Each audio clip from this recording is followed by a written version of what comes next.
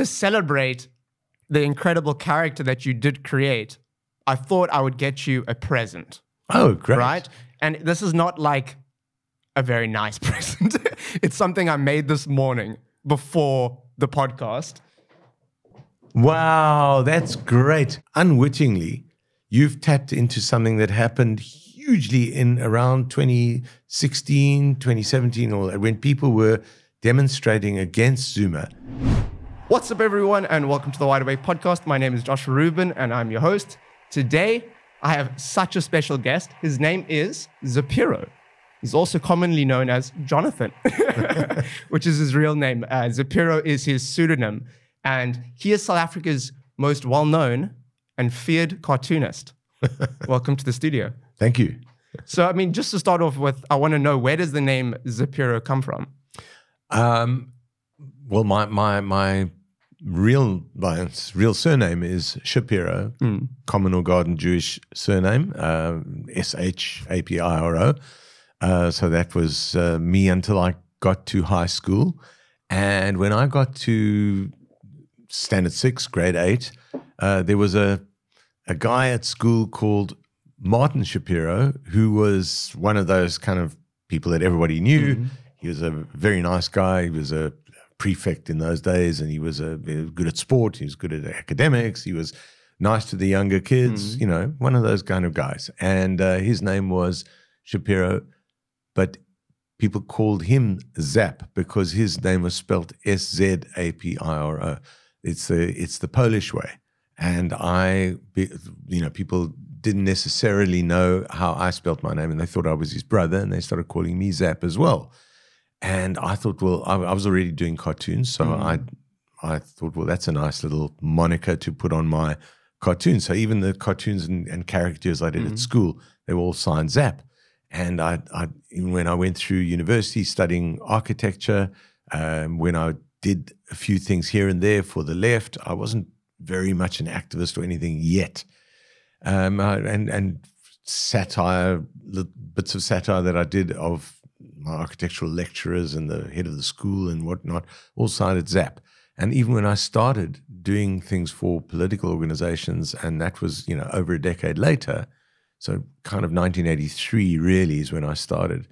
And I signed them Zap, and then suddenly thought, well, perhaps that's a little flippant. I was drawing a cartoon of a policeman shooting dead people in a stadium in Dunsany in the Eastern Cape. I thought, well, that may feel a little bit sort of California surfboard-ish.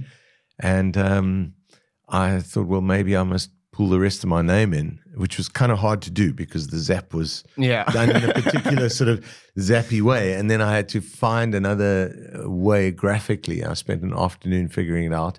And the moment I put that thing down, that Zapiro, people really seemed to remember it. And it became... I mean, it is a legendary name. And I remember the name from when I was a kid. And I didn't know who you were, but all I knew was these funny, insane cartoons that were so refreshing and different and ballsy. I mean, you have to have balls to publish what you publish. Yeah, thanks. First of all, I'm one of those cartoonists, and there are many of us. I'm not alone, who are not there to necessarily provide a laugh or just provide humor about a situation. I believe in advocacy. I believe in cartoons as communication, as I'm a visual journalist. That's what I am. So there are cartoonists. There are it's sort of old school cartoonists who were out there to kind of just make light of the situation. But there were always people from the beginning of cartooning. Really, I suppose there's a kind of 18th century kind of period where there were people who were doing really, really interesting, powerful satire all the way through then the 19th and 20th century and into the 21st. And I'm part of that kind of genre of cartooning. So I always wanted to do that. The other thing is, I have a struggle background, and I was really schooled in those days of the United Democratic Front, which is about to celebrate its 40th anniversary now. And the UDF was the kind of above ground version of the ANC. And I really feel bad that the UDF's structures were dissolved by the ANC when the moment the ANC was unbanned. It took them a very short time to dissolve the structures of the UDF. And that kind of politics is where I come from. And that's what I've tried to get across in the cartoons. And when I started doing cartoons in the, just post-democracy, having done it as an activist, but when I started doing cartoons in mainstream publications, in Sowetan, in Mail and Guardian, in the Sunday Times, before all the rest, I really wanted to have that kind of ability to try and speak across cultural and racial and age divides. And that's what I aimed for. And it seemed to work. It seemed actually... It definitely did work. Yeah. I mean, like I said, as a kid on my way to school, we would be talking about this and looking at your cartoons. And I mean, you mentioned activism just now. Yeah. Your activism really started. I mean, you started towards the end of apartheid, right? Yes, because actually, it was when you joined the army. Yes, and I mean, I wouldn't call it towards the end of apartheid actually, because if you think about that, when I mean the period in which I was a sort of a latent activist, doing the odd thing here and there for student publications and all that. I mean, I did things in the late 70s and in the early 80s. I have, the first cartoons I did for anything political was then. And when while I was trying to avoid the army, when I was pulled into the army, it was still 1982. That's a hell of a long time. Okay, that's a long time before, yeah. And that's what turned me. It was that moment of finding that I couldn't stay out of the army anymore, and I just didn't feel I had the wherewithal to go to jail for 6 years. Because that's the repercussions if you don't go. Sure. Yeah, that was the sentence: to go to the army for 2 years, or go to jail for 6 years, or leave the country, You're going to choose the underground army or whatever. Can you tell me about your time in the army? Because you were a conscientious objector. I was not a full conscientious objector, which I would have been later. I would have entertained that idea, and thought about the possibility of actually going to jail for 6 years. But when I went in, I had been studying architecture, and I was at architectural school from 1977 to 1981. By 1981, I was doing my practical year. I went out to try and meet some. When I was doing my practical year, I tried to meet some famous cartoonists overseas. I'd met a couple of them, Albert Uderzo, I can tell you the story, and I tried to meet Hergé, who did Tintin. And I thought, I came back and I said to my parents, look, I really have to change courses and do cartooning, although I was a bit nervous about the army. I changed courses, and there's a whole long story around that, but eventually the army would not give me deferment. And with 3 weeks to go, they sent me a big file, a letter with a stamp on it saying, this we've heard this case a number of times, you're not getting deferment. 3 weeks... In 3 weeks' time, you report for your call-up. So that was catastrophic. I actually kind of didn't believe it would happen. So at that point, that's almost what turned me into an activist. I thought, oh my God, I had already started doing graphic design at Michaelis, at the art school attached to the University of Cape Town. Yeah, I know Michaelis. Yeah. And I was doing very well all of a sudden, because I hadn't done hell of a well as an architectural student, because I just wasn't focused on it. And anyway, I just went to try and get myself as fit as I could, because I knew that I was going to then refuse. I just decided I'd refuse to carry a gun. So you become what some people call a conscientious non-combatant. Have you seen the movie Hacksaw Ridge? Yes. So with him, his name was Desmond Doss, the real guy. Yes. And it was based on a true story about a man that went to the army. He wanted to be a medic. And they said that he had to carry a gun, but because of his beliefs, he was a conscientious objector, and he was also very religious. He didn't want to carry a gun. Did you get a lot of backlash for being even a little bit outspoken against it. Absolutely. So there are two things that were there are two things that were kind of different about that. I mean, the beginning of that process, where they kind of like try to turn people against him, and where they kind of treated him like shit, and that was very, very, very, very similar to the experience that I had. Can you tell me about that? Absolutely. Yeah, I would love to hear about that. You see, so the two differences were the one that he had a religious background, and that was what got him to be a conscientious objector, a religion that said that gave him some sort of license to be a conscientious objector. The other, or to be a non-combatant, to be there but a non-combatant. The other, there were a couple of other things. First, he was serving willingly, because he wanted to, fight against fascism. Yeah, he signed up for the army. That's right. Willingly. Yes. He just didn't want to carry a gun. And perhaps the third big difference was that he eventually saw action, and actually, I mean, that he had the most horrendously difficult stuff to do that without a weapon and all that. So anyway, I hugely admired the character, and I thought it was a very interesting movie. But in my instance, I did not. I was trying to avoid seeing any sort of action, of course, and luckily didn't. I didn't serve willingly. I was against being there in the first place, and then of course I didn't have a good religious backing in any way, because being Jewish, that there was no sort of mandate to be a conscientious objector one way or the other. So it just looked like you were a spoilt Jewish kid that didn't want to fight. No, it didn't look like that at all. I was. They realized I wasn't. I was actually extremely fit, because I spent 3 weeks getting as fit as I could, and I ran my ass off there and carried people who fell down and all of that. Amazing. So it was very much not that. I was very. So they could see that you were ready. You just didn't want to. The weird thing was they kept throwing at me was that they said, look what your fellow. They said in Afrikaans, kyk wat jou medemense in Israel doen. Look what your fellow Jews in Israel are doing. At that stage, of course, 1982. What Israel was doing was invading Lebanon. So I said to them, that is an illegal invasion of another country, and I support Palestinians' rights, and I'm completely against the Israeli army and the whole Israeli Defense Force and what Israel is doing, and to a huge extent the way Israel was formed. There's a myth amongst Jews in the diaspora and in Israel and all over the world. There's a myth that kind of the majority of Jews supported Zionism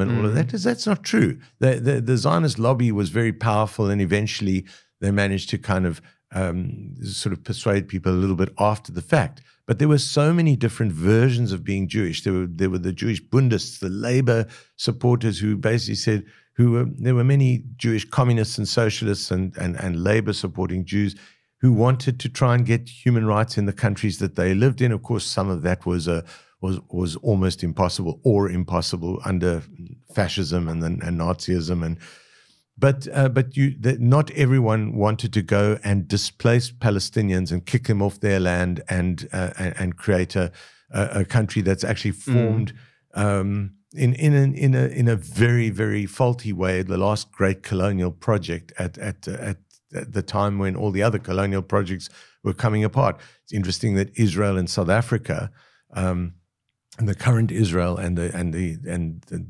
apartheid sort of consolidation in 1948, and Israel in 1947, you basically had these two things happening. At the moment, there are many people who refuse to see the parallels, the apartheid state thing. I mean, I'm very much in line with people who say that Israel is an apartheid state.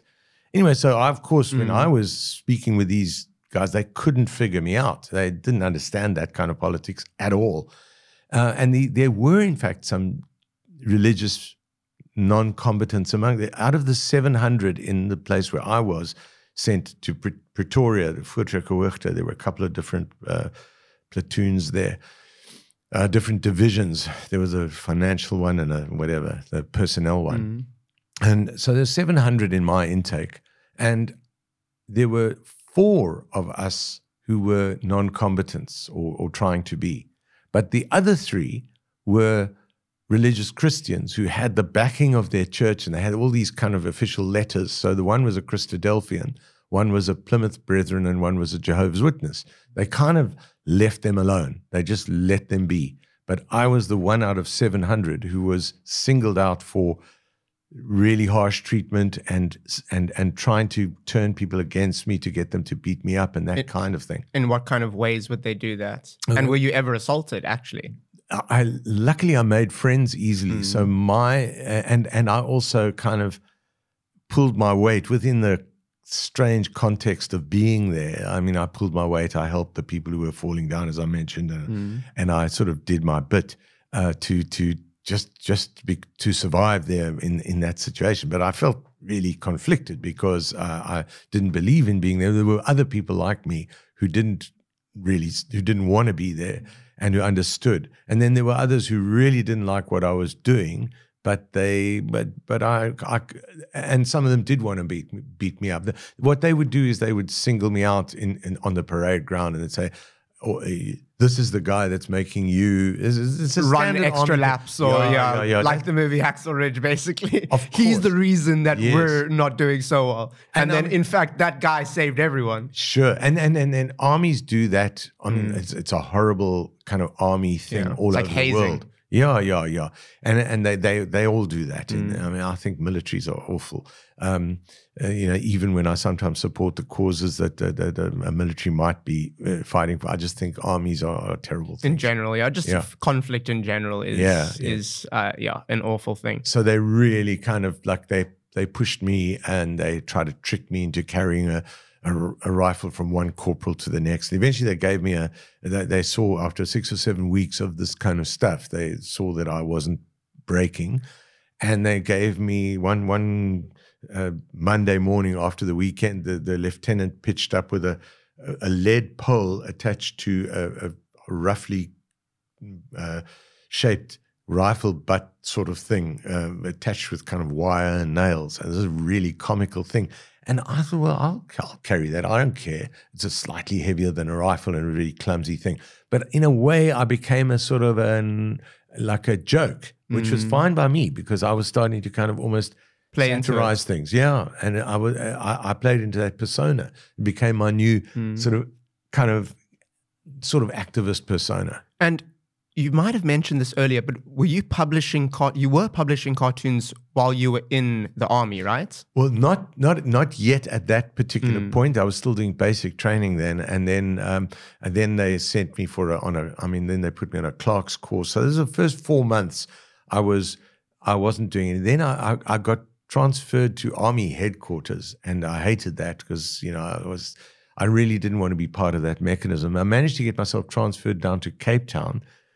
To the Navy, and there I couldn't do duties, carry. There was a corporal in Pretoria who made me stand guard with my lead pole, which was hysterically funny because I said to him, "Look, you are going to get into trouble for this." I said to him, "You must take responsibility for this," and he got into massive trouble. And then they wanted me to get rid of this thing, so I carried it out in a black bag. So it was an obvious weird shape, and they're like, all kind of raising their eyes as I walked out. They all knew what was in this black bag, and they just wanted to see the end of it. And then when I got down to Cape Town and I was in the Navy, suddenly I had more free time than the other guys because I wasn't doing duties.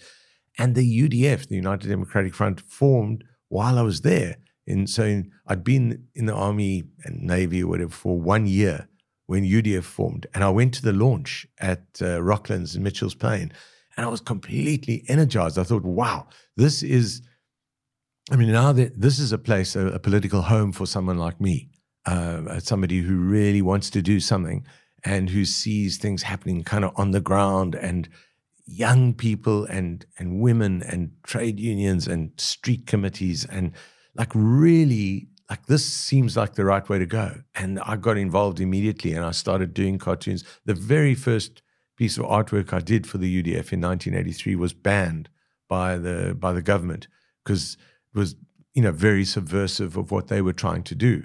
And I had many things banned after that. And I suddenly found that both people who I was speaking to and for were taking note, and so were the security police and the police and government and whatever. What an incredible journey that is, eh? And when apartheid ended, how did your career change? Because you had a lot more freedom then. Yeah, well, you see, I had about 6 years of that kind of activism, because while I was, as you asked that question about being in the army, yes, for about a year, I was an activist and in the army. Did they know though? Initially, not so much, but then I made no secret of it, and I started bringing in the stickers and things that I was designing and sticking them up where I worked in this space. So I had a big Free Mandela sticker over my head, and like behind my head in the workspace that I had, and the UDF declaration. And I took the declaration around to people within the unit, some of whom were artists and writers and filmmakers and things like that. Some of them were sucked into the kind of propaganda machine. I was trying to avoid that. Not that it makes an enormous difference. I was still in the bloody army, but I was trying not to do that stuff. But I was teaching myself about cartooning, using the materials. I actually stole as much as I could from the army and used the materials to do stuff for posters and things for the struggle. Stick it to the man. And I stuck the stickers all over my car. I drove into army. Were you not scared though? And because could you see that things were coming to an end, and you could not at all. Not at all. No, the thing was there were amongst some of the other people in the army, there were people who had been hardcore activists already, who'd suffered under they'd been in detention, or they'd been hounded, or they'd whatever, and they were just like keeping a low profile and like doing their service and sort of wanting to get the hell out. Well, we all wanted to get the hell out. But for me, it was like a first time, and I had this burning thing to kind of just make it public. It was really odd. I was unusual in that respect. And then the End Conscription campaign formed while I was in the army, and I had heard of the Conscientious Objectors Support Group, which I supported, but I wasn't a full conscientious objector. I went along to this meeting of Conscientious Objectors Support Group. It's a hard word to say. Mouthful. And during the meeting, I heard they were forming this organization called End Conscription Campaign, ECC. So I kind of wrote down E, and I wrote down C, and I wrote down C, and I thought, hang on a second, I can make a chain out of that. I can make that the broken parts of a chain. You see, and I've sort of like a links. Yeah, you play the links, and there's a piece of chain like that. You probably hear the scratches, and it's probably on that little camera that you have there.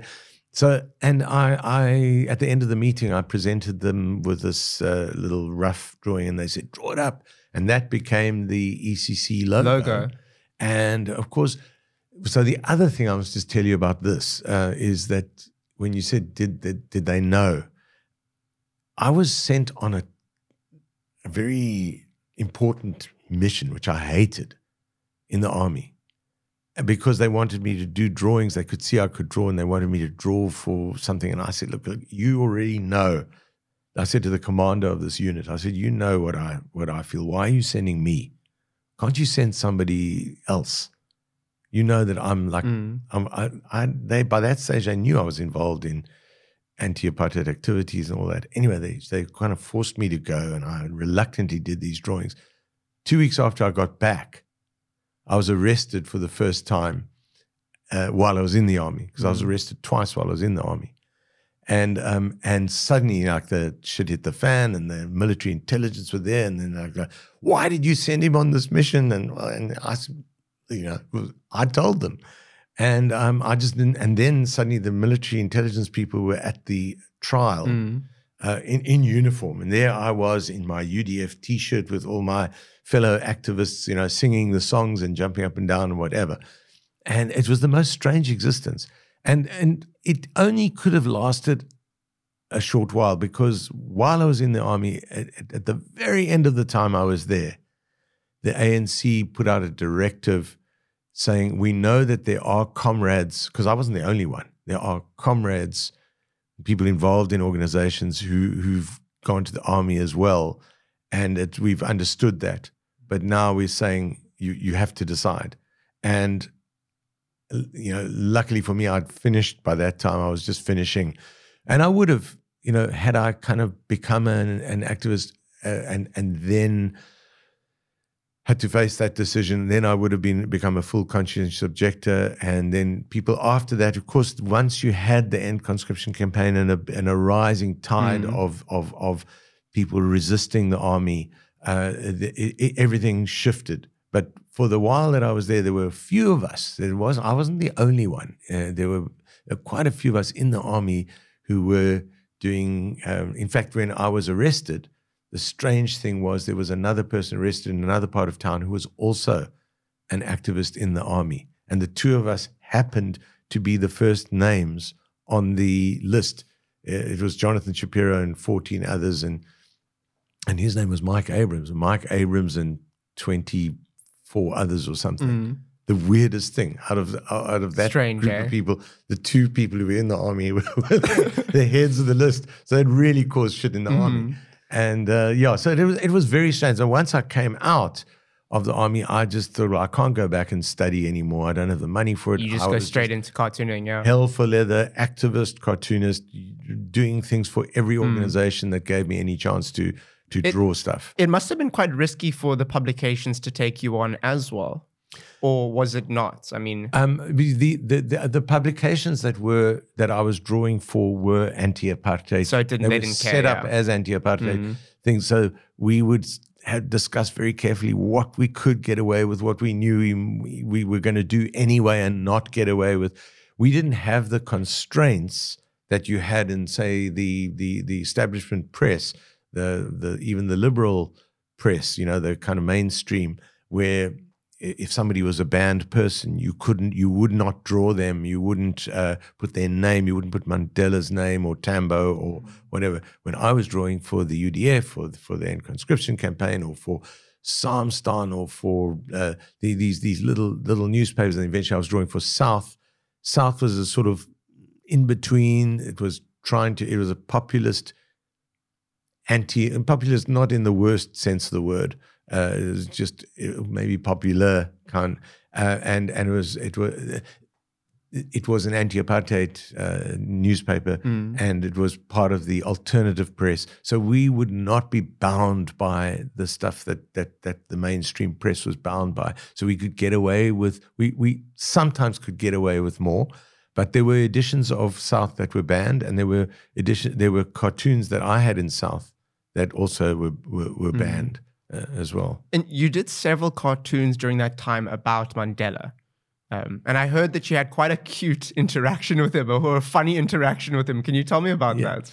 Yeah, I did a few cartoons that referenced Mandela and for South and of course I was doing things for the UDF and then I actually the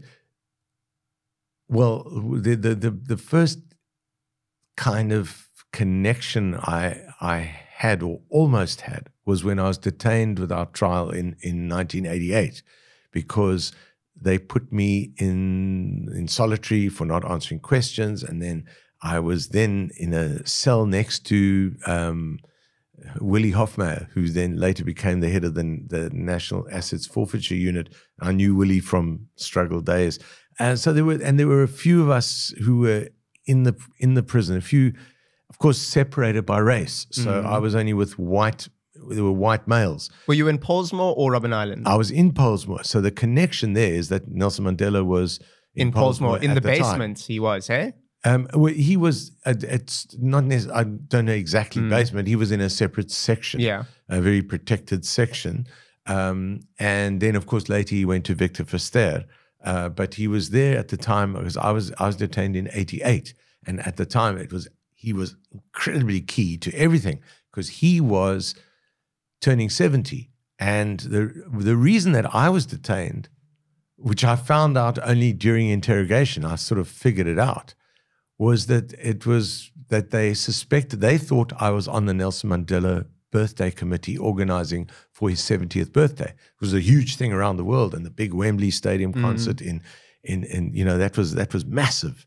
And it really, Nelson Mandela was already on the map, but that put him on the global map even more than he had before. So they were really worried about this whole thing. And they asked me. He got like 70,000 birthday cards or something. Oh, it was something like ridiculous like that. Absolutely amazing. And the concert was huge. And then, so here they were organizing as well. So, okay, so this is the Mandela connection that led to the kind of drawing. There's another little funny bit, which I'll just tell you as I'm going through this. They asked me about this, and they asked me about some of these other activists. And I really realized that there were some very senior people that I was detained with, and I was kind of very junior and very, I was not key. I was a cartoonist, activist, whatever, in this little branch. But I realized that there was another guy. There was a guy called Jonathan Shapiro as well, another guy. In my little, there was Claremont and there was Observatory, United Democratic Front. He was in Observatory, I was in Claremont, but we often worked together. And I thought, well, he's very likely he's on that committee. And so I didn't say anything, but I realized that. And they called him Jojo.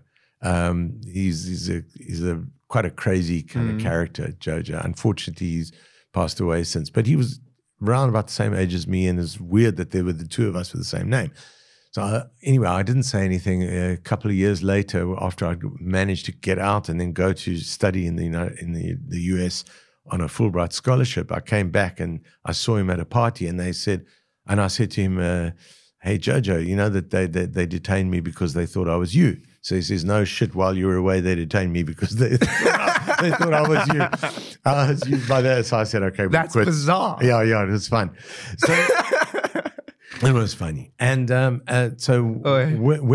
I was in for 11 days. I was in 5 days in solitary, and then 11 days altogether. And then I thought, well, it is his birthday. Let me see.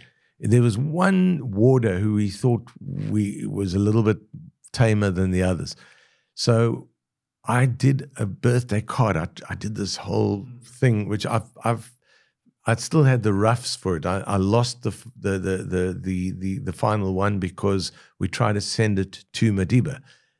It was this image of Madiba in jail, almost in the shape of the jail, almost in the shape of South Africa, and then there were these layers upon layers upon layers.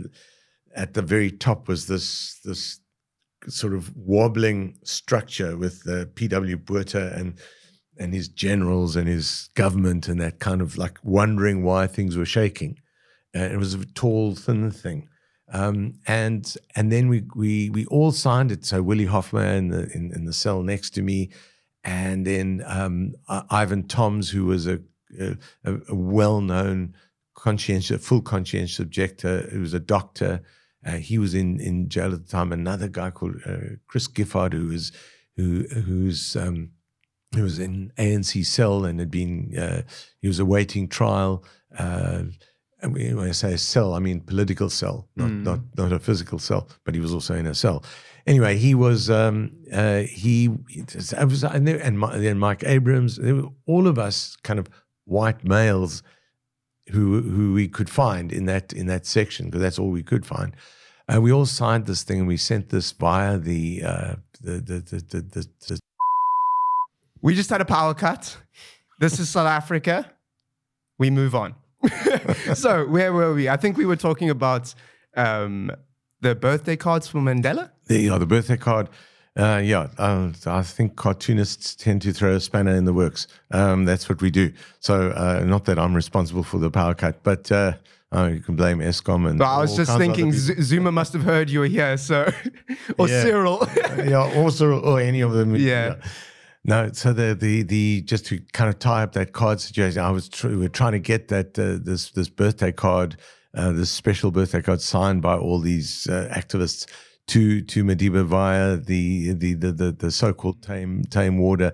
And I think he wasn't tame enough. I think he got intercepted by the security police, or he took it to them to kind of curry favor, and whatever it was, it disappeared.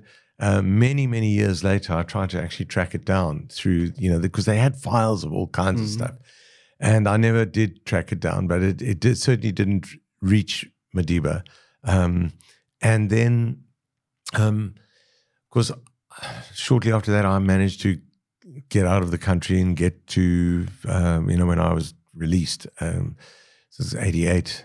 I went to study in New York on scholarship and had the most amazing experiences. It was great to have a kind of a time not tied to all as much as I'd loved being involved, but a time where I was kind of looking from a different perspective and learning a lot of things about cartooning and about comics, and seeing that there were other perspectives. I actually learned a lot about doing more accessible kinds of drawings. And then all of a sudden, out of the blue, heard that the organizations were being unbanned and Mandela was being released. And, not expecting that, but I don't know who the very, very, very few people in the world were. And then I was very upset that I wasn't at home, for a while, watching on TV, as with all my friends and family at the parade in Cape Town, where Madiba spoke, and immediately after his release. But luckily, he then came to New York in the middle of 1990, and I had joined the ANC in 88 when I arrived, and so I was part of the New York ANC, and then I got involved in the welcoming committee. So then I had a little card, and there's South African activists in New York who were part of the ANC, and a few others not part of the ANC. We had this little card that we were carrying around for a meeting, comrades, South African comrades, to meet Comrade Nelson Mandela, which I've still got that little card. But of course, when he arrived, as much as I designed the official poster that was up all over New York, which was fantastic, and I came pretty close to him. I saw him a few meters away, but we never got to meet him because he was too busy. He was at the UN, he was meeting the mayor, he was speaking everywhere, and of course everybody wanted his attention. So it was still a privilege to be close up and to see that. Then I came back to South Africa at the end of 1990, to really, I wanted to, be part of what was happening here, and I still didn't get to meet him. I was in a little bit of a political vacuum for a while, actually, because I was pretty pissed off that the UDF structures had been dissolved by the ANC, even though I supported, the new government in waiting, and I'm very excited by the ANC coming to power and Madiba being president and all of that. And in early 1994, I was then, I suddenly got an invitation to become the cartoonist for the Mail and Guardian, which was pretty exciting. It was just before the elections. And so that was actually great timing. And then I was asked immediately after that to become the cartoonist for the Sowetan. So I had this really great sort of very different set of readers. And then a bit later, the Sunday Times. I had this huge spread. And in 94, so just a short while after Madiba became president, I got a chance to go and meet him as part of a photographic shoot. My wife was taking photographs of, she had a shoot set up with him. I wasn't allowed to say who I was because that would distract him from the shoot, but I was allowed to be there as a kind of a helper. So at the end of the shoot, when we all said we'd been speaking to him and we'd been setting him up, and it was really interesting. He, as informally as possible, with his feet up on a stool in between engagements, and with his Perrier water, and reading the newspaper and that kind of thing. At the end of the shoot, I was able to then say to him, my wife said, actually, my husband is the cartoonist Zapiro. And he said, "Oh, Zapiro. How wonderful to meet you." And he knew my cartoons and he'd seen them because they used to get newspapers. That was one of their sort of tiny set of privileges. So he used to read things. He saw my stuff even in the struggle days. But he certainly never, in that later part, in that 88 and whatever, he didn't see the card. He never got given the card, but he saw my cartoons from quite a while back and he knew all about them. And the lovely chat with him then was just surreal. And then later got to meet him a few more times. He actually invited me to to a couple of his birthday parties. Jeez, that's amazing. Eh? Yeah, I flew up from Cape Town and met him then and again. And I met him a few times. And I got to present the puppet for Za News, the sort of spitting image type. Have you ever seen Za News? It's still out there. It was not my initiation. It was somebody called Thierry Cassuto, who's French. So he had seen the guignols, he'd been immersed in that culture of the French follow on from Spitting Image, the kind of latex puppet satire thing. The French did a daily thing. So it's like 5 minutes a day or 6 minutes a day. And that was the format that we used. Thierry suggested it, and we did a little pilot. And the first puppet that we made, of course, was Madiba. We did a 3-minute pilot with that. And on the day that Madiba stepped down he did his last speech as president to Parliament. I'd been invited to Parliament. I mean, I often say it doesn't happen a lot these days. But at that time, I was invited to Parliament and I heard the speech and then went off to the garden party, which was in Newlands at the parliamentary kind of get-together place, which is Fernwood. And I had my same little funny car and put the puppet in the boot of the car and drove in and then put the puppet through the metal detectors. And then I had this puppet, which is a full size, and then it had a torso. So I had that. You have to work it so that the hand kind of works the face, and then one of the hands is in one of the arms. Normally they have two puppeteers to work these things, but you can sort of get away with it when you just sort of moving around. People. Yeah. And I was walking around with these parliamentarians, and I was saying, "Oh, hello, how are you?" And they were treating this puppet like the real person. It was amazing. So I said, "Oh, long time since I've seen you. You had how many children again?" And I was sort of imitating them, and I love doing. That's why I feel like Nelson's in the room right now. And then I got to actually bring the puppet close up to him. Freni Janwala, the Speaker of Parliament, she gave me permission to introduce him to the puppet at the end of the whole of the proceedings. So as he was getting up to go, I kind of pushed past. He had a bodyguard. Madiba was fairly tall, 6'2", 6'2 and a half, 6'3", I'm not sure exactly. And you said this massive bodyguard towered over him, a guy called Tall, for obvious reasons. And he didn't know I was coming, so I kind of pushed by. There's a picture of him kind of looking down like this, and I push past and I stick the puppet's hand out to Madiba, who doesn't know it's coming, and he says, "Oh, I believe I have met this gentleman before." Amazing, yeah. What a story. I do want to move on just because we have got a few things to get through here. Sure, and I know you don't have all day. Yeah, but I can spend all day talking about those stories. South Africa has had some of the most memorable moments when it comes to politics and politicians and even like news anchors and stuff. There's been a few things that have really gone so viral and seen around the world.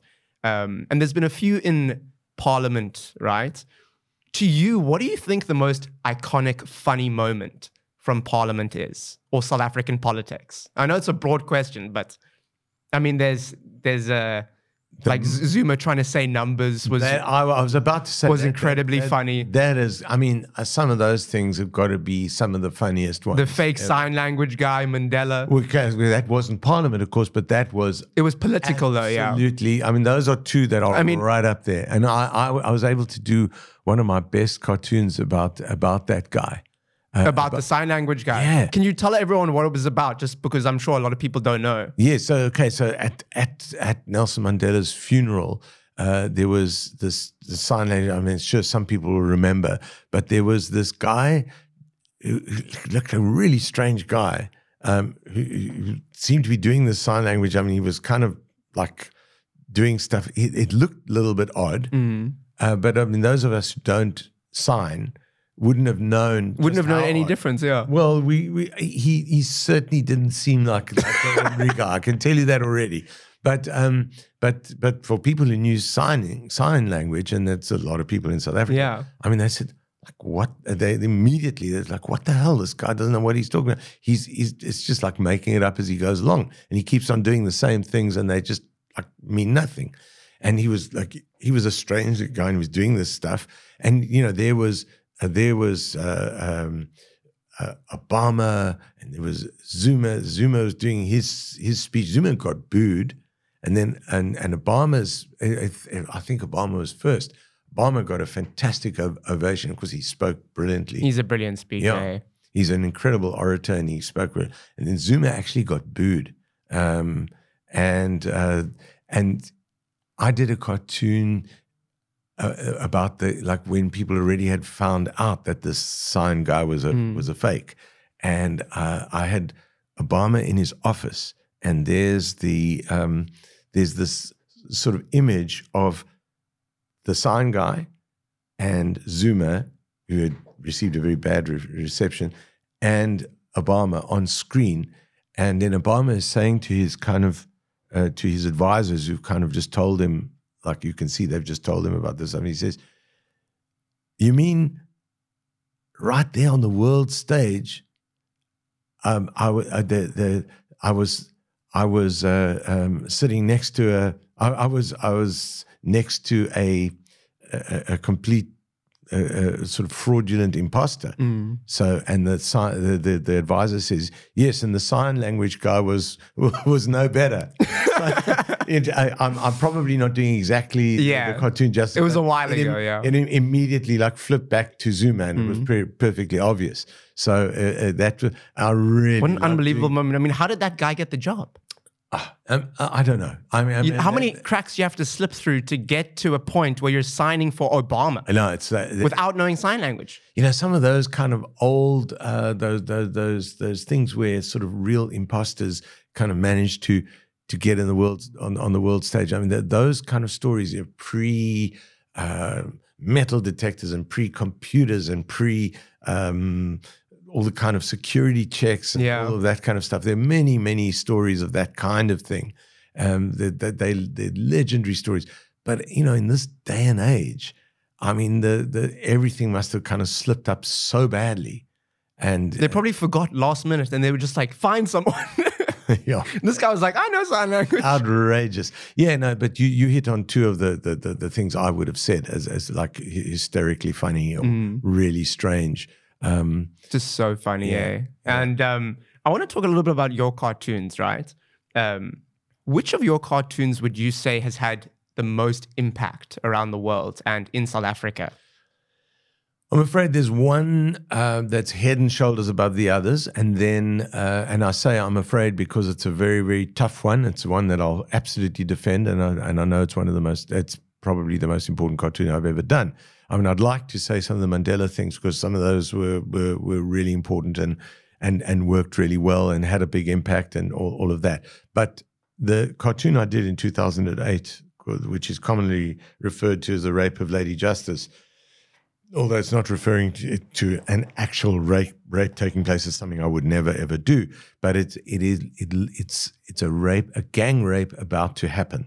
Zuma unbuckling his belt, and well, not to the country, to the justice system, and because I was literally sitting at my desk and saying to myself in in that period, 2004, 5, 6, 7, 8, as Zuma was trying to get the corruption charges dropped against him so he could become president. Those damn corruption charges, they're still there because he was indeed corrupt. And the ANC was just dead set on, or his faction, which was actually a bigger faction within the ANC, was dead set on overlooking the fact they knew he was corrupt and they wanted him to be president. They wanted to get the charges dropped in a political settlement, kind of wrapped up as a judicial sort of agreement. So they got, in the run-up to the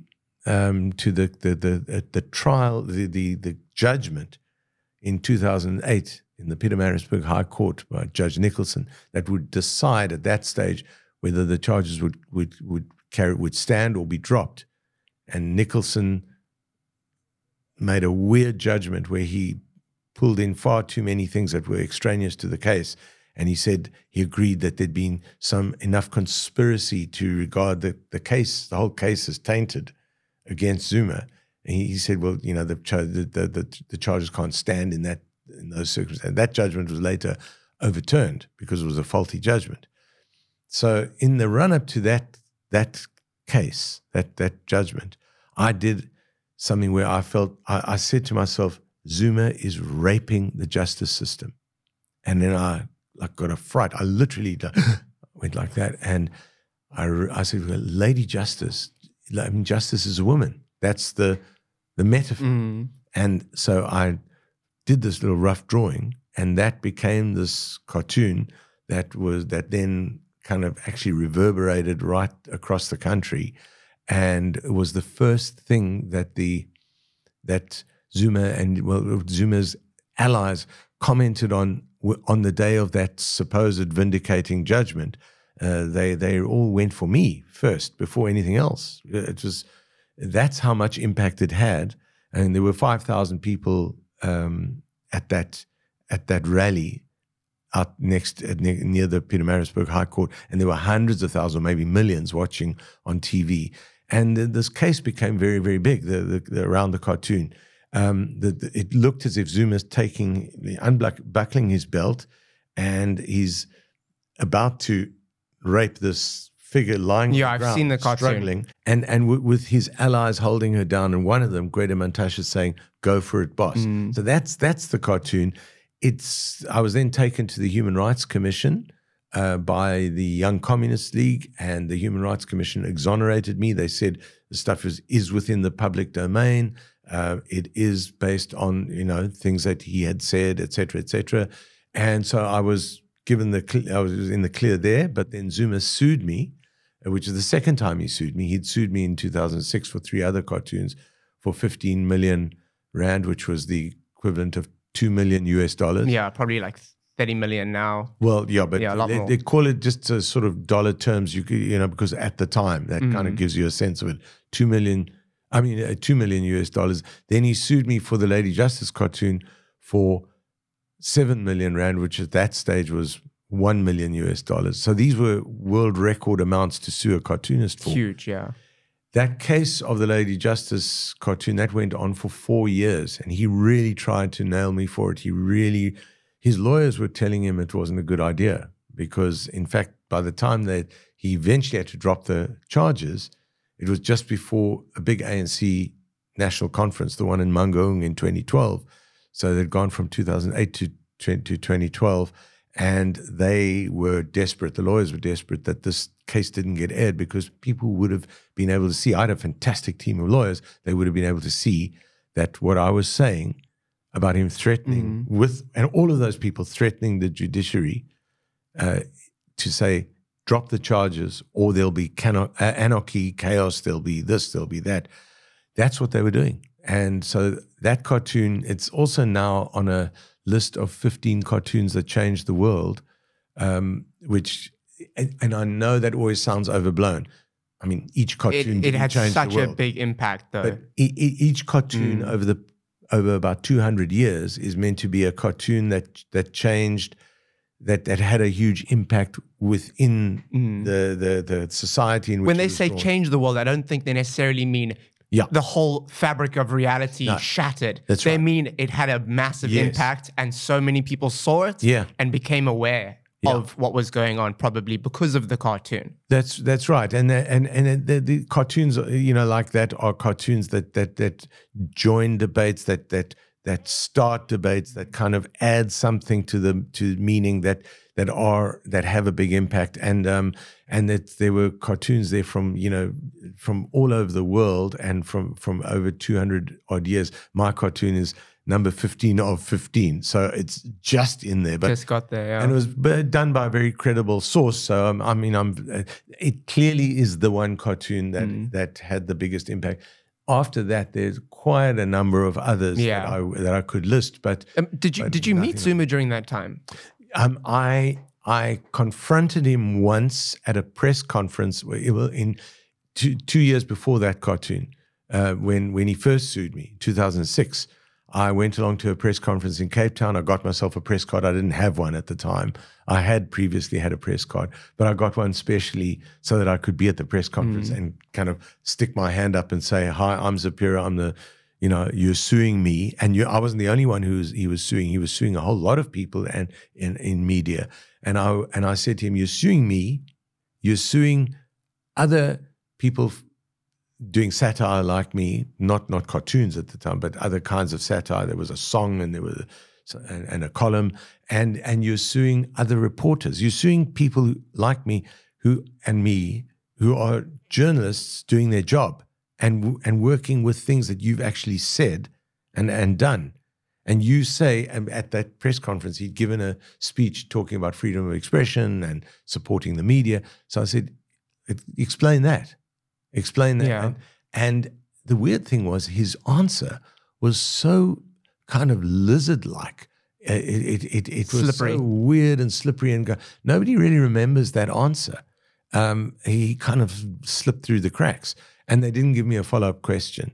And then again, when he sued me 2 years later for the Lady Justice cartoon, I didn't have a chance to meet him personally there or confront him personally, but I heard he'd be on the radio. So I phoned up the radio station and they jumped me up the order, which I'd never asked for before. I said, "Please give me the opportunity to speak to him."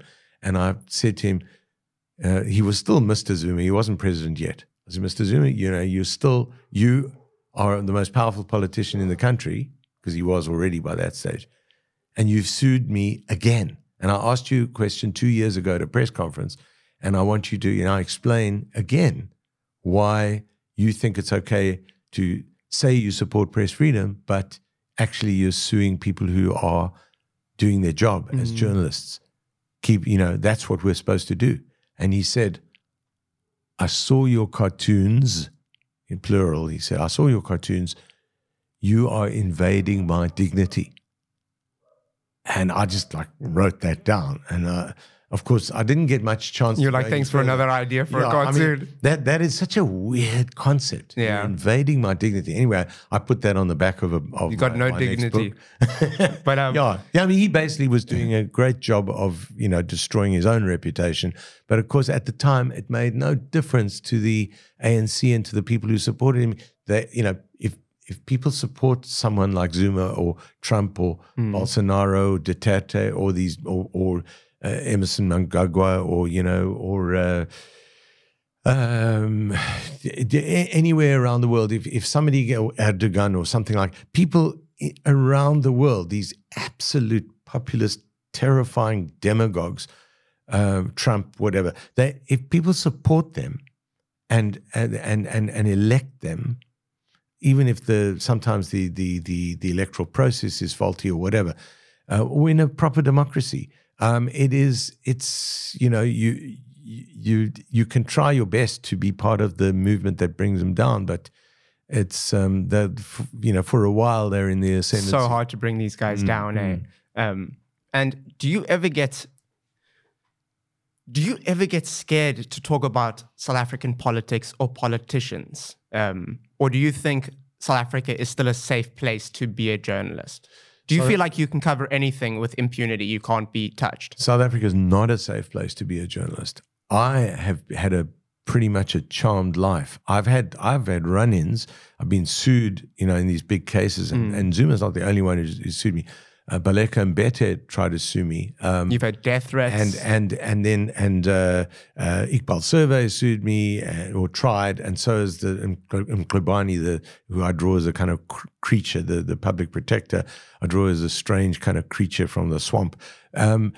She also tried to sue me. When I say tried to, I've had the letters of demand not taken further by anyone except Zuma, and there've been a couple of others. But I've had death threats. I've had, not directly from politicians, I've had like veiled sort of sidebar kind of threats that are connected with politicians, including one of a Winnie Madikizela-Mandela supporter who tried. Of course, in the old days, I had I was detained without trial by the old order, and there, of course, it was also dangerous.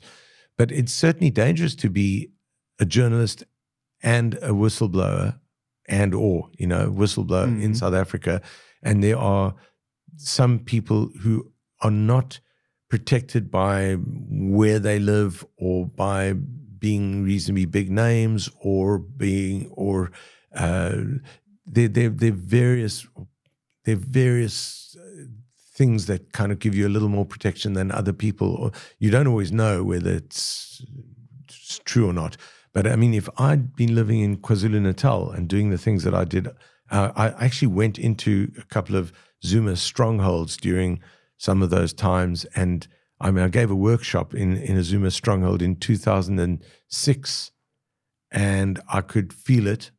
And then I went to the same area in KwaZulu-Natal in 2009. And there was a very, very, very scary atmosphere where I felt that I might not be that safe. And if I were working there permanently and people knew where I lived and all that, that could have been a problem. And there are people who suffer far, far, far more. And they're journalists journalists have been targeted and killed. Yeah. There have been whistleblowers. Many of them who've been killed. So we're living in a dicey situation. But that said, within the press itself, we do have the press, media groups, media houses.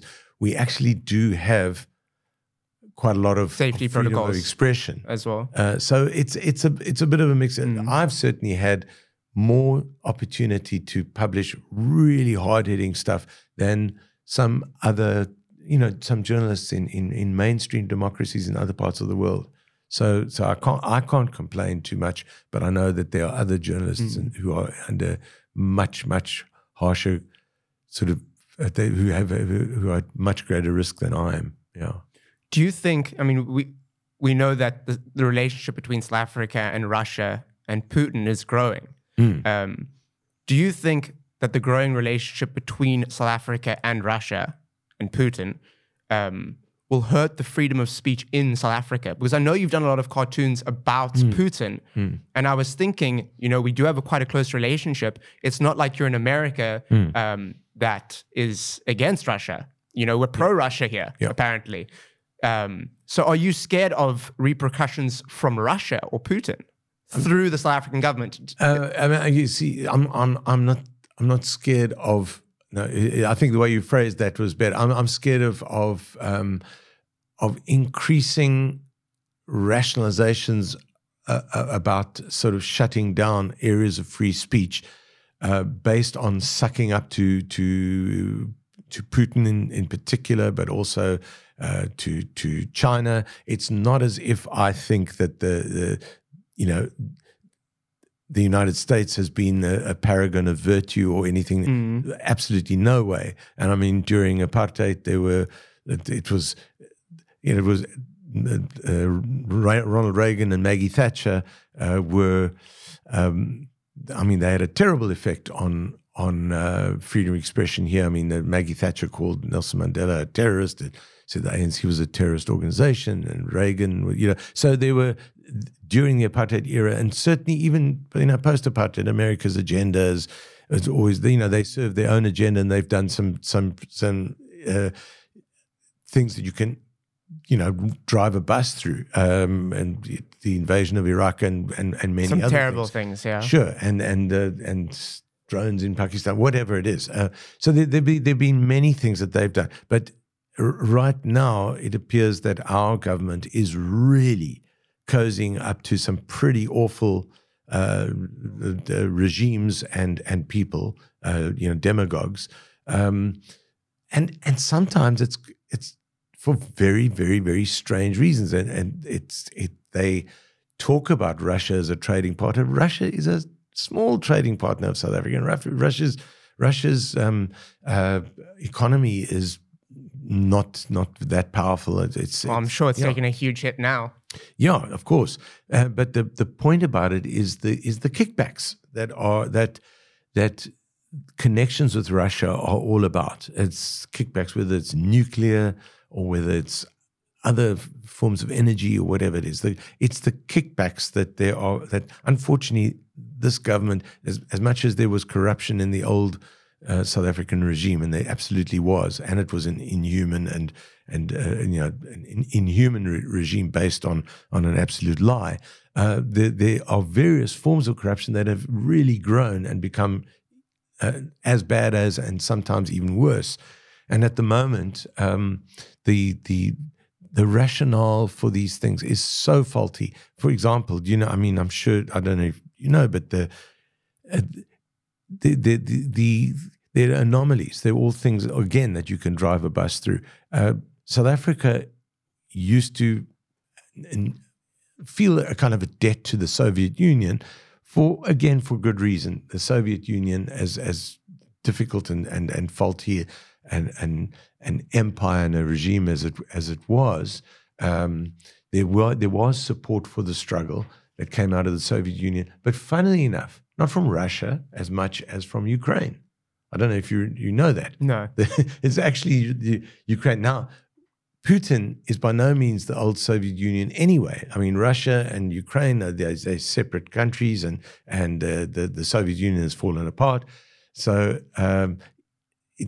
the old kind of connections with the left has the old left-wing aspect of the Soviet Union long since dissolved. I mean, the ideals of the Soviet Union and in its early days as progressive and as pro-worker and as those things were being tested and broken down very early on. I mean, the Trotsky being run out of it, Trotsky as a progressive left, progressive socialist being sort of run out in the Leninist faction. Then later Stalin was an absolute brutal dictator, as a monster. And by that stage, the ideals of the old Soviet Union were already in absolute tatters for decades. So even by the time South Africa was being supported by the Soviet Union, already the Soviet Union itself was highly dubious and faulty. But at least they were giving some support.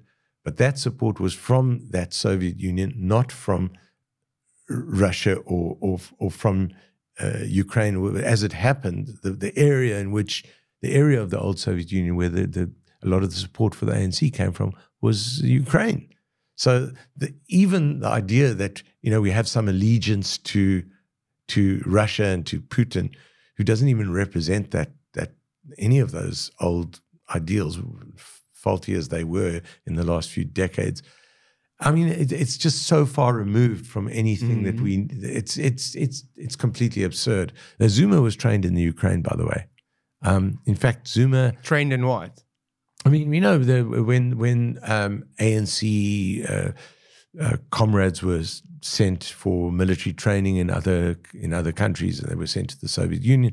The place where Zuma was based for quite some time and was militarily trained was the Ukraine, not Russia. And for a long time, this is quite funny. When I've been doing I often do talks. People want me to come and speak. Cartoonists can sometimes be talking heads, as you can hear. It's hard to get a word in edgeway. I'm loving listening. But for a long time, for many, many years, I've talked about the fact that Zuma Even when Zuma was president, and I'm showing these cartoons of him and the shower that I put on his head and all that, it represents a whole lot of interesting things. But I talk about the fact that he was hypocritical. It's not that. Oh God, I'm now like I'm segueing my segues and into the next one. But anyway, he had many children. Yeah. And he had 4 wives, but outside of his wives, he was having affairs. So I criticized him for his hypocrisy in giving speeches that were saying that we should be responsible, speeches on HIV and AIDS, because Mbeki had been an AIDS denialist. Zuma now was somehow almost to kind of contrast his position with Mbeki, like he was now suddenly doing the right thing on HIV and AIDS, except in his own personal behavior. So he was having affairs and left, right, and center with women all over the place and having children out of wedlock. And I was doing cartoons about that. So when I've talked when I give these talks and I talk about that, at one stage I showed there was a cartoon I did called Baby Shower, where we had 20 little Zoomers that looked like him, these little babies floating around. It's kind of a shower of babies, and it's like a nice little pun that we do as cartoonists. I'll show you the cartoon as well. And I had this cartoon. I said, well, when I did the drawing, there were 20 official offspring of Jacob Zuma through his various wives. But since then, there's another 2 official offspring, but they're out of wedlock.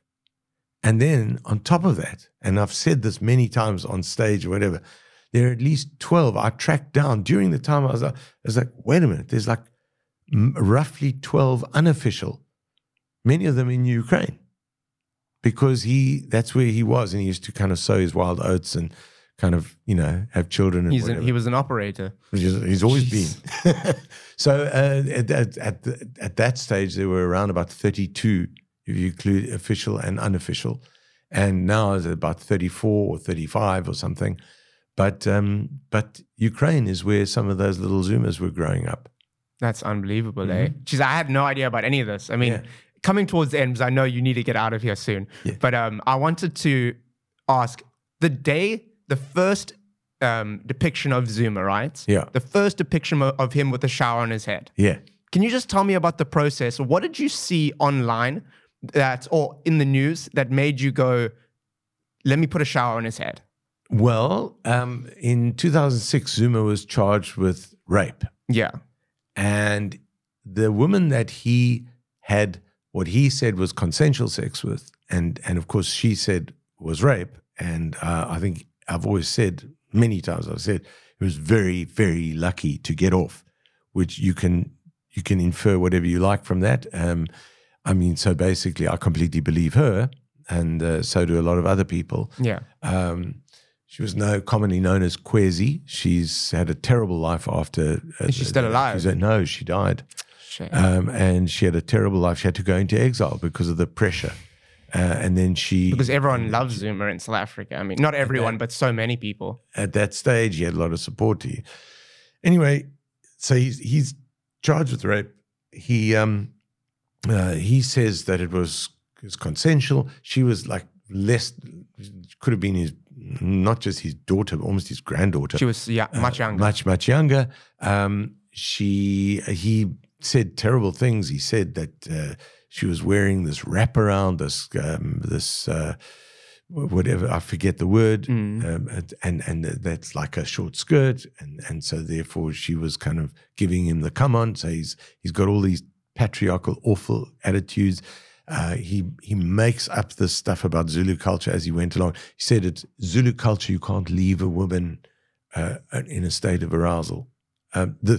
I promise you, this is in the court record. He said this, and then they consulted Zulu culture experts who said, I don't know where it says that. He really made up stuff as he went along, and people were just willing to believe it. He also then said, "What did you do after?" He said he then acknowledged that they had sex. Yes, he acknowledged that, but he also acknowledged that this woman was HIV positive and that he knew that. Now then they said, so didn't you think you might be infected. And he said, no, I didn't think there was much danger of that. Did you use protection? No, he didn't use protection. He didn't think there was much chance. I was like, what? At that stage, it's like, we're talking here, the trial was in 2006. This had happened just, before that. At the absolute height of the HIV and AIDS. The AIDS pandemic, the pandemic, and of course they didn't have they didn't even have such advanced, they didn't have all the antiretrovirals and the medication. I mean, there was AZT, and they were starting to have the triple. It's not as advanced as it is today. Yeah. So, whereas I was speaking to a doctor last week. He said you can live a normal life now if you are HIV. But if you have Zuma had been the head of the National AIDS. What's it? The National AIDS Foundation, National AIDS. When he was deputy president, he had been head of this organization as deputy president, and then he should obviously have known all about this stuff. Anyway, he must have kind of second guessed himself, because they said to him, well, what did you do after this supposed consensual sex? He said, I had a shower. Why? To lessen my chance of infection. So now here's the thing. He'd been head of this organization. I just thought, shower, like snap, bingo. And I wasn't the only one. People picked up on the shower thing. A lot of people did. But I then I did a cartoon where I put all the things that he had, all the strange things he'd said about women, about the short skirt, about the baby oil that he had. I had a physical representation of him with all of these things on him, including the short skirt finder and his gun that shot sperms in the shape of his head, and he's naked from the waist down. He's a male chauvinist pig, so I drew him as a sort of pig face, and MCP and proud of it, and all that on a T-shirt.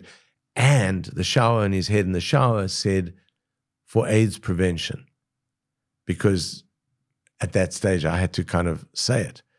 The next cartoon I did was, he then sued me it was the first big lawsuit. Yeah. And the next cartoon, he was quite big in the cartoon, and I was making another point about the suing, and I didn't think the shower would work, so I didn't put the shower on. And a whole lot of people said to me, "Where's the shower? Where's the shower?" And I thought, wow, that shower, that's obviously the thing that is most powerful out of anything I did. So I put the shower straight back on, and it became this huge iconic thing. Yeah. And then I made the shower becomes a cage, and it sometimes gets tied in. Has different forms, It has different forms, and and then when he became president, there were people saying you can't put the shower. Even the Commission for Language and Cultural Rights and all that, they wrote me a letter, a public letter, an open letter, saying that I can't. It's wrong to do this, and it's infradig. It's impinging on his dignity. Yeah, he's the president. He became the president. I was like saying, who cares? Who cares? Who cares? Where the hell does that say that? Which part of the Constitution are you reading that says anything explicit about anything like this? But it's also like respect your elders, right? People always say that. Yeah. And to a point, I agree. But at the same time, I'm going to respect someone that's worth being respected. No, exactly. If you're not worth being respected, I'm not going to call you Mr. President. Or, you know what I mean? A cartoonist. I didn't choose you. A cartoonist or a stand-up comedian or anyone who wants to do some sort of satire, anyone who wants to kind of comment ironically on people in power, is looking for the hypocrisy and hypocrisy in its various forms that would make you say, hang on, you need to be worthy of that office if you want respect for being in that office. I respect the office. I do not respect the person unless the person actually is worthy of that office. So, where you have somebody who is worthy of the office, even if somebody's worthy of the office and makes mistakes, we have license in a constitutional democracy to take the piss and to knock them off, even more so with a guy like Zuma. So anyway, I then I did decide to play with that shower. I then I thought, well, now that he's president, let me give him a little shot of at trying to be a president. So I thought, well, okay, let me have these calibrations next to the drawing where I show like good decisions and bad decisions. And the shower starts to kind of lift off as he did a few decent things in his first 100 days, even though I was very skeptical of him. So the shower sort of lifts off his head and maybe it'll float away. And then he does something bad, and then the shower kind of goes, and then it comes close to his head, and comes back on. Shit decision, right shit, whatever, it's a bad decision. Reattach shower to head, or something like that. Eventually, after yet another one of these children out of wedlock, I have and I thought, no. He then did the State of the Nation address, and I had him doing the State of the Nation address with a shower the size of this room on his head, and kind of designated the showers back for keeps, and it's still the best device I've ever thought of for a politician. Oh no, it's unbelievable. And not in memory, but to celebrate the incredible character that you did create, I thought I would get you a present. Oh, great! Right, and this is not like a very nice present. It's something I made this morning before the podcast. Oh. Can't wait. Yeah. The anticipation is building. Yes. Wow, that's great. I have made you a cap with a plunger and a shower head at the top here. Thank you very much. Let's see how this goes. This stays on pretty well, that's all. Thank you so much. And you know what? Can I say, first of all, that this will be displayed in my studio, and that I value it very much. I'll tell you. I was so nervous to give it to you as well. This is great. So, am I still being filmed? Yeah. We haven't lost power. No, we're still on. Okay. It won't see the tip though. Yeah. Have I got a big head or something? Because it's not fitting. You can loosen it. I'll loosen it. It's kind of nice and wonky. I will say that this is not the first of these that I've seen. Seriously? I will send you 10, 15 pictures, because what I also value about this is that unwittingly you've tapped into something that happened hugely in around 2016, 2017, or when people were demonstrating against Zuma. Suddenly this shower became part of the kind of national protest. So I can show you pictures outside the union buildings of people wearing exactly this, mining. So you didn't even know.